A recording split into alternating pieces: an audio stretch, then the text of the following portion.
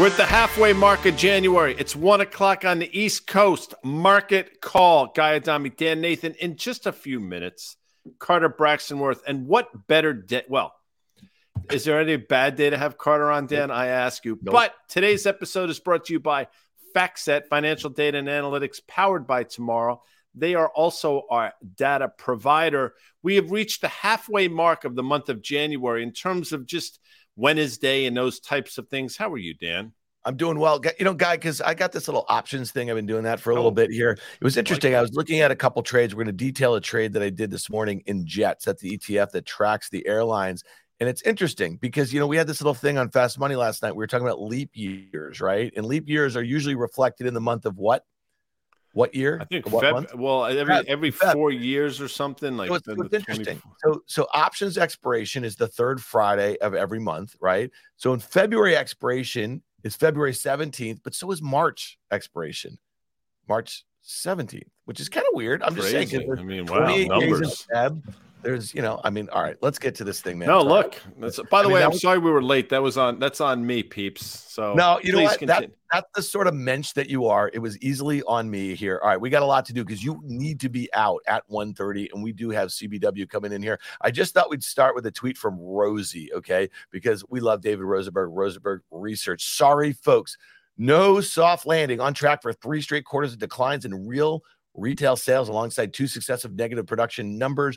Only happens in recession. All right, Guy, talk to me, because this whole soft landing scenario is becoming harder for you to buy. Well, I haven't bought it in quite some time, but what I will say, and I think it's interesting, I'm sure Carter has some thoughts, but the knee-jerk reaction to the really soft data that we saw this morning was the market was higher. And I think people came to the realization that, wait a second, bad news is in fact bad news. And that's sort of the point we've been trying to make. You know, you will hope for there to be bad news, thinking that somehow magically it will take the Fed out of the equation, only then to come to the realization that bad news is bad news. And the market does need some positive forces in order to get the earnings growth, revenue growth, and the margin growth that you need for it to continue to go higher. So I think Rosie puts out that's a very interesting tweet. You know, sorry, folks, no soft landing. And I don't think it's happening. I mean, it's just, you know, if people are looking through the lens of the market and the market's not going to crater, okay, maybe. But in terms of the economy, again, not the potential outcome, but the desired outcome is for higher unemployment and effectively a recession. And that whole soft landing thing, I think each and every day you can throw a little bit more out the window. Yeah, no, I agree with that. Real quickly, I wanted to go to a tweet. This is from a guy, Julian Klomenko, I think. But we talked about this a little bit yesterday, but I thought this was kind of an interesting. A basket of the most shorted stocks surged 15.7% last week, the most violent junk stock rally since the spring of 2020. And I got to tell you, we made this point. I look at my FactSet screen, and I said this yesterday on the call, or on the market call here. You know, at any point last year, you could have looked up on my main page with 300 tickers, and you could have found any number of stocks down 20, 30, 40, 50%. This year, it's only 2.5 weeks in, and there are no shortage of stocks that are up 10, 20, even 30% or so. And so look at this. Shorts kind of fueling a little bit of this action. And then the other one, there was another tweet I thought was kind of interesting here. Guy, the percent of stocks, this is from Mike Zaccardi, percent of stocks above the 200-day moving average looks structurally bullish. So this is a report from B of A. So we've had a junk stock rally. We've had a bunch of other stocks that have gotten above some key technical levels here, which is kind of indicating, we'll get Carter's take on that, but just your take on these two pieces put together, because I wonder if it's creating the illusion of a better stock market so early in the year, which is not something I think you want to chase here. I don't think you want to chase it either. I mean, is it an illusion? Well, and I know you know this, but it's worth saying, you know, if you were long those stocks, the reasons they went up don't matter because your account obviously is larger than it was a week or so ago. So that's a good thing. But to your other point, it is a bit of an illusion thing. And again, when people start talking about the number of percentage of stocks above their 200-day moving average, I mean, I can understand why some people would think that's bullish. And then I could counter it and say, you know, if everything is mean reverting like you say it is, it's just a matter of time before those stocks above their 200-day go back down and test their 200-day. So there's something for everybody. You can make numbers look like and do whatever you want them to do. I'll say this, though, to your point. It does not suggest a bottom when you continue to see some of the zaniness and specifically a lot of these meme stocks and the moves that you just sort of highlighted a few minutes ago. To me, that's not suggestive of a bottom. It's more suggestive of a process, and we're just not there yet, Dan. Well, I mean, to your point, I mean, it's meme stocks. It was crypto. It's SPACs. I mean, I have a list of SPACs. Companies that came public via SPAC. Is the list long and distinguished? For the first person that comments in the comments section, I'm going to give a shout out to if they know what that's from. Please continue. Yes, I got you there, dog. But yeah, there's stocks that these things are, they're like basically penny stocks, but the average performance is up like 25% on the year or so. Let's just hit the S&P and the NASDAQ really quickly. We've been talking about that downtrend. We got above it in December briefly after that November CPI print. We had this nice little rally after the December CPI print. We got above it briefly, above the 200-day, seemingly being rejected here. The NASDAQ 100, the NDX, looks like the same chart, much closer to its October lows, the recent lows here. Thoughts on just the setup here today? Because tonight, we got Netflix. That could really set the stage as an individual name. It bottomed out before many other NASDAQ stocks did. It filled in a big gap from last April. I see you just all geeked up. You're dying to hit one of these comments here. But it's just Carter's going to spend some time on the SPX. But give me your sense here. Again, this is a classic bear market chart. I mean, we have effectively been in bear market now for, the last 10 or so months, which started in December of 2021, if memory serves. And, you see these rallies back to a downtrend line, and the rallies have been severe, and the rallies have felt like, oh my God, I'm going to miss it. Let's get in. And as I've mentioned a number of different times, the only real panic that I've seen outside of maybe one or two instances over the last year or so have been moves to the upside. And I think this chart suggests exactly that. To me, what we're seeing is a rejection of that trend line. Obviously, the 200-day moving average is still sloping lower. We continue to trade below it. We try to sort of trade up to it and fail. I mean, I think we've been pretty consistent here, Dan. We both think that this, in terms of the NDX, my level's sort of 9,800 or thereabouts, but those horizontal green lines of support that you've drawn, we're going to take them out. Yeah, real quickly, just a name that we track pretty closely. I have a bearish position in, of course, and I got a little squeezed over the last few trading days. But let's pull up Tesla. The thing had that huge reversal day about a week and a half. It got down to about 101, right? And then it closed that day. I think it was, I'm looking at my FactSet chart here, it was January 6th, and closed that day at, God. I want to say 108, but I might be wrong. Guy, 114.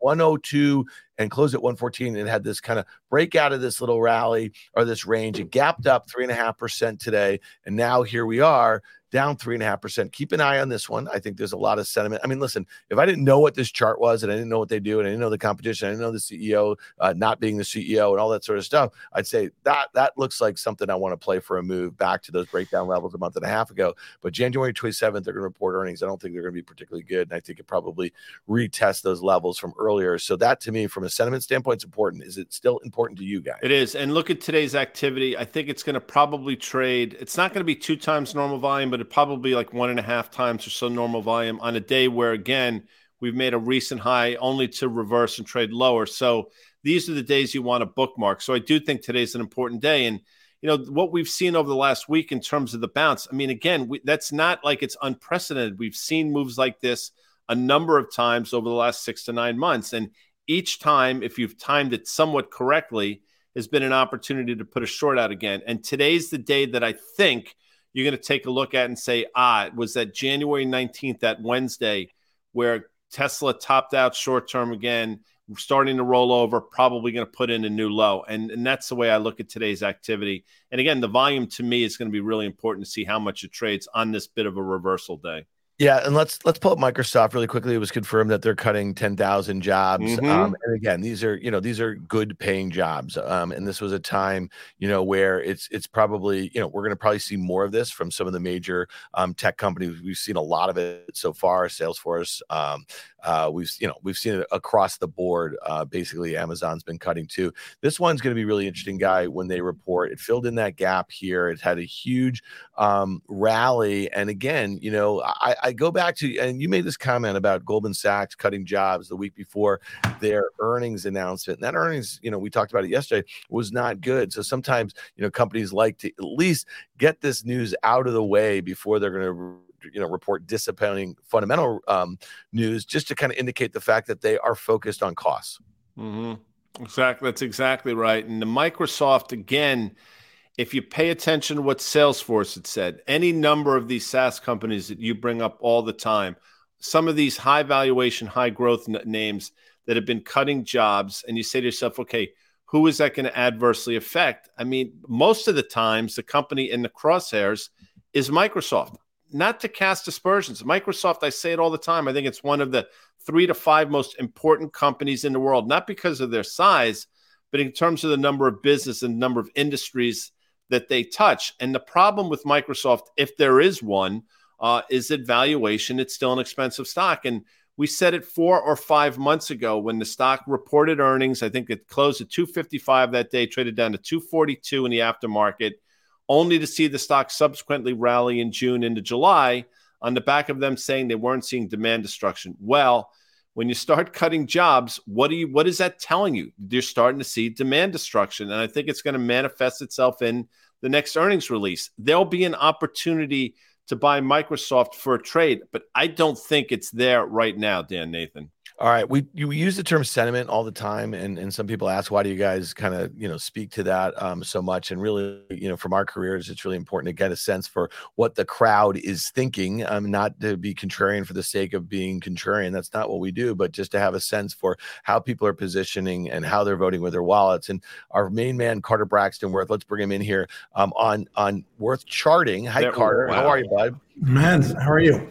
Thanks for joining us. I thought you had a really well-timed post on Worth Charting that you put out to your subscribers. So these are, retail, investors, right? And then you also speak to dozens, if not more than that, institutions, large institutions putting a lot of money to work. And then you also tweeted this, and you just tweeted a simple chart of the S&P showing the downtrend that's been in place for the last year, right? And let's put this up if we have that, and the uptrend that's been in place from the October lows.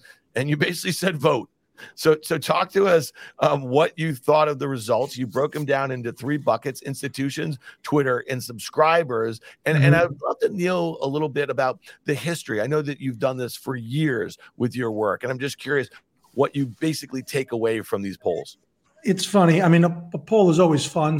I mean, well, let me say this. You ever gotten those things where, do you have time for a survey? And then you say maybe, and then all of a sudden it's 45 questions. You quit after 2. The key to polls is making it only 1 question. And then you will get some participation, because once it starts getting into a big number, people are like, no thanks, click. So anyway, with that, the skew is interesting, right? To be fair, on this particular poll, most polls are pretty much 45, 55, 55, 45. You never...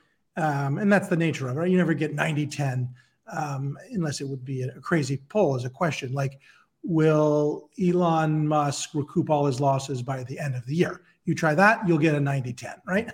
No, the answer will be. But the point is, when it's something that is close, where a reasonable point of view can be taken for either side, you do see a 55-45, 45-55 kind of split. But the key takeaway here is the institutional client response. So these are buy-side portfolio managers, analysts, CFOs, traders, directors of research, that kind of thing, versus Twitter, individuals that are, or might be professional individuals in the Twitter, and then individuals who are some family offices and funds, but mostly individuals who are subscribers to Worth Charting. And you see a clear skew. So institutions actually, the individuals at the institutions, right, that responded to the poll, a couple hundred, are more bullish than both Twitter, and that was some 9,000 plus replies, versus Worth Charting subscribers, which was a couple hundred, 300 something. So that, that is interesting, and we shall see. But here's the one thing. We'll know soon enough. Even if the market goes dead flat for the next 2 weeks, it will have to either be above or below the two lines. So one way or another, to be resolved. One thing you say all the time, Carter, and I'll look at this and say, I'm honed in on the institution. Obviously, Twitter, the other two categories are important, but institutions, as you mentioned all the time, they're resoundingly always bullish. And the fact that it was as close to 50-50 as you got here, 54-46, to me, actually is sort of bearish. The fact that many of those people seemingly are saying, you know what, the next leg is lower, I find pretty interesting. So although that obviously skews bullish to the institutions, not nearly to the level that I think historically it would if you were to put out a poll like that over different periods of time. Thoughts on that real quick? Yeah, no, I think that's right. It's well, and this when you speak to individual portfolio managers, it's inherent in the human condition. If you're a long only manager, you generally see things as, it's getting better. And the long short guys are generally pessimistic because, they're carrying half the book short. So they have to see some negativity. Otherwise, they're doomed relative to the SPX, which is long only. So it's interesting, Carter. I wonder a little bit, we've been talking about this, just whether you agree on the reasons of why yields have been going lower and why the dollar has been going lower. We could all agree that, like, fundamentally, it's probably a decent tailwind for corporate earnings here in the U.S. Just in general, right? And again, we can debate the reasons for why they're going lower, but you've had a really bearish call on yields for the last, let's call it 2 months. I think really since the 10-year was above 4% in early November. Walk us through this because you've been talking about the 10-year. You've also been talking about the two Fed funds, again, is going to be most likely, if you look at the CME Fed funds tracker, it's basically pricing 5% at the March meeting here. That's what the Fed has been talking about. But yields and treasuries are going lower here. So talk to us a little bit about this and walk us through a little bit of your charts and where you see yields going on the 10 and the 2. Right. It's a very nuanced moment to have, independent of the charts first, but to have the market saying one thing and the officials that in many ways control to a large extent or to some extent the cost of capital, sort of indicating something different. But, the bond vigilantes, as an expression that came into the market 20 years ago, nobody's bigger than the market. This we know, not the Federal Reserve, not anybody. And so the message has to be that more often than not, the market is right, the market being all of us, right? The greatest weighing machine of all. And if we do look at the charts, what we know, of course, is that you have all the elements of a breakdown, both for the 2-year and the 10-year. And this is, here's the beauty of it. Forget how I've annotated it. One would agree that's a well-defined uptrend. The chart moves from the bottom left to the top right of the screen, and it is no longer doing that. Now, it has broken trend, and the reciprocal, this is yield, is price. So if you were to look at the SHY on the next, and it's the same thing in reverse. So if we toggle, and we can do it quickly, yields, price, yields, price, yields, price, it kind of like pretty straightforward there. So my thinking is to press the shy bets, SHY, that's the bet to, unless you're going to have a futures account in Chicago, which is fine too, in the 2-year note, that yields are going lower 2-year. And the same thing for the 10-year. We have this next if we want to look at it, but there's the trend. We're just starting to break. And look at the TLT. It's already well above. You could draw the lines any way you want, but my eye sees what you're seeing now on the screen. Listen, for you bingo players, you got your toggles in. Good for you. I'm sure you're thrilled. I'll say this, Carter's been steadfast on this one for quite some time. And the point that he has made, and I've tried to make a number of times, is the knee jerk for lower rates initially will be the market higher until people come to the realization that lower yields are not that panacea that they've historically been, and yields are going lower because things are slowing down, layoffs are coming, earnings are going to compress, those types of things. So I agree with you. The only place that I might differ a little, and that's what makes markets, is I'm still one of these believers that the 10-year could continue to go lower, maybe down to 3.25 against a backdrop where the 2-year stays sticky and maybe doesn't crater as much, would obviously mean the inversion is getting wider, but we'll see. But I think we're pretty lined up, Dan, in terms of what we think yields are going to do and what it means to the broader market. Yeah, and to your point, Guy, about the data, it's coming in weaker here, and you just made this point on our Fast Money call at 12:30, is that today is just a day where bad data is resulting in bad price action in stocks, and so maybe that has to do with the fact that we got out of the gates up 4 or 5% for no good reason other than people just got sick of selling stocks in 2022.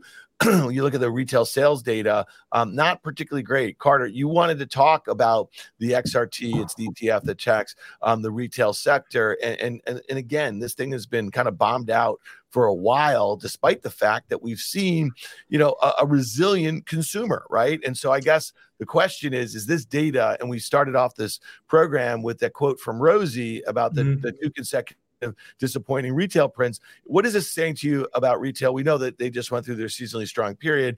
It just seems like, with inventories being the story over the last 9 months, and some of these big retailers really having a hard time dealing with them. This sector seems vulnerable. And I got to tell you, Walmart today sticking out like a sore thumb, down 2.5%. Yeah. So the beauty of this ETF in many ways is that you truly get rid of anything idiosyncratic, right? It's about 95 stocks and it's equal weight. So in the A's, you have Amazon and AutoNation, Albertsons grocery store, and in the W's, you have Walmart and Wayfair, and everything in between, from Monroe Muffler to Gap and Urban Outfitters and Target and Williams-Sonoma, the whole thing. And while it doesn't have to play out as I've drawn it, right, as a bottom here, and we could put in with a moving average, you'll see that the 150-day is flattening.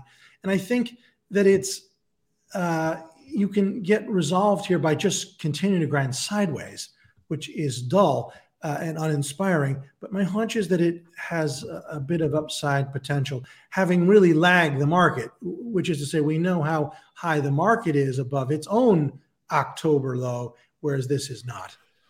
Still working through inventories. If you want proof positive that, Dan, go back and listen to that Lululemon call a few weeks, I think it was 2.5 or 3 weeks ago, when they had an 84% increase year over year in their inventory. I think it was like $1.9 billion, which is a ridiculous number. They tried to tell the market that they had anticipated. They wanted to do that because they're going to see the commensurate demand, only to a few weeks later see them lower guidance. And I'm not picking on Lululemon. The point is retailers are still zigging when they should be zagging. And I don't think they've resolved themselves to the downside yet either, Dan Nathan. Yeah. And, you can't talk about retail and not talk about what we've seen in the airlines. And last night on Fast Money, we had the United CEO on, and he sounded really bullish, Guy. He sounded bullish on the things that they could control. He sounded bullish, offering, an EPS outlook that was like, it was 50% higher than where street consensus was for the year. The stock ended last year at about $37. This morning, the stock opened at 53.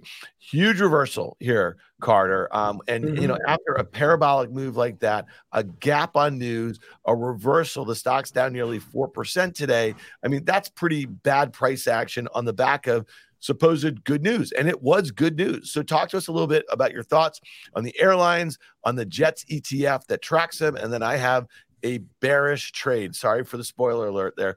Bearish trade on the Jets. Sure. So one thing to know about this, independent of the charts, is this is a tough way to make a living, right? You have to buy very expensive equipment. You have to get the thing up in the air. You got to get people to sit in their seats and not get too drunk. The point is, it's a mess, right? It's capital intensive. You still got to fly the planes if they're empty. Gas goes way up, and so to make that point, the New York Stock Exchange Airline Index is the same level right now as it was in 1995. I mean, what? Adjusted for inflation, you've lost 70% of your money. And we know that almost every airline that we see, from Delta, United, they've all been bankrupt 2 times, 10 times. Tough way to make a living. That doesn't mean we can't trade it. And I think we might have a chart here of the Jets. We sent this out to clients today when it spiked above that downtrend line. Fade it. One could say, but isn't that a beautiful head and shoulders bottom? Okay, but the thing has gone weirdly straight up for about 12 sessions in a row. The comment that we included in the note was simply this. If long, we would trim or write calls. If not involved, we'd initiate small new shorts. If short, press. I think that's right. And, I said last night in terms of United, they are giving comps now against 2019. And I think United closed around $53 or thereabouts. I thought there was a chance it got up to 60, which is where we broke down from in the spring.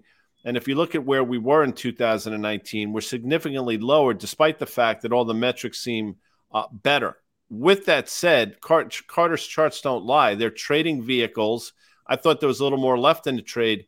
This chart suggests anything but. And Dan, your trade, I think, will further amplify that bearish notion.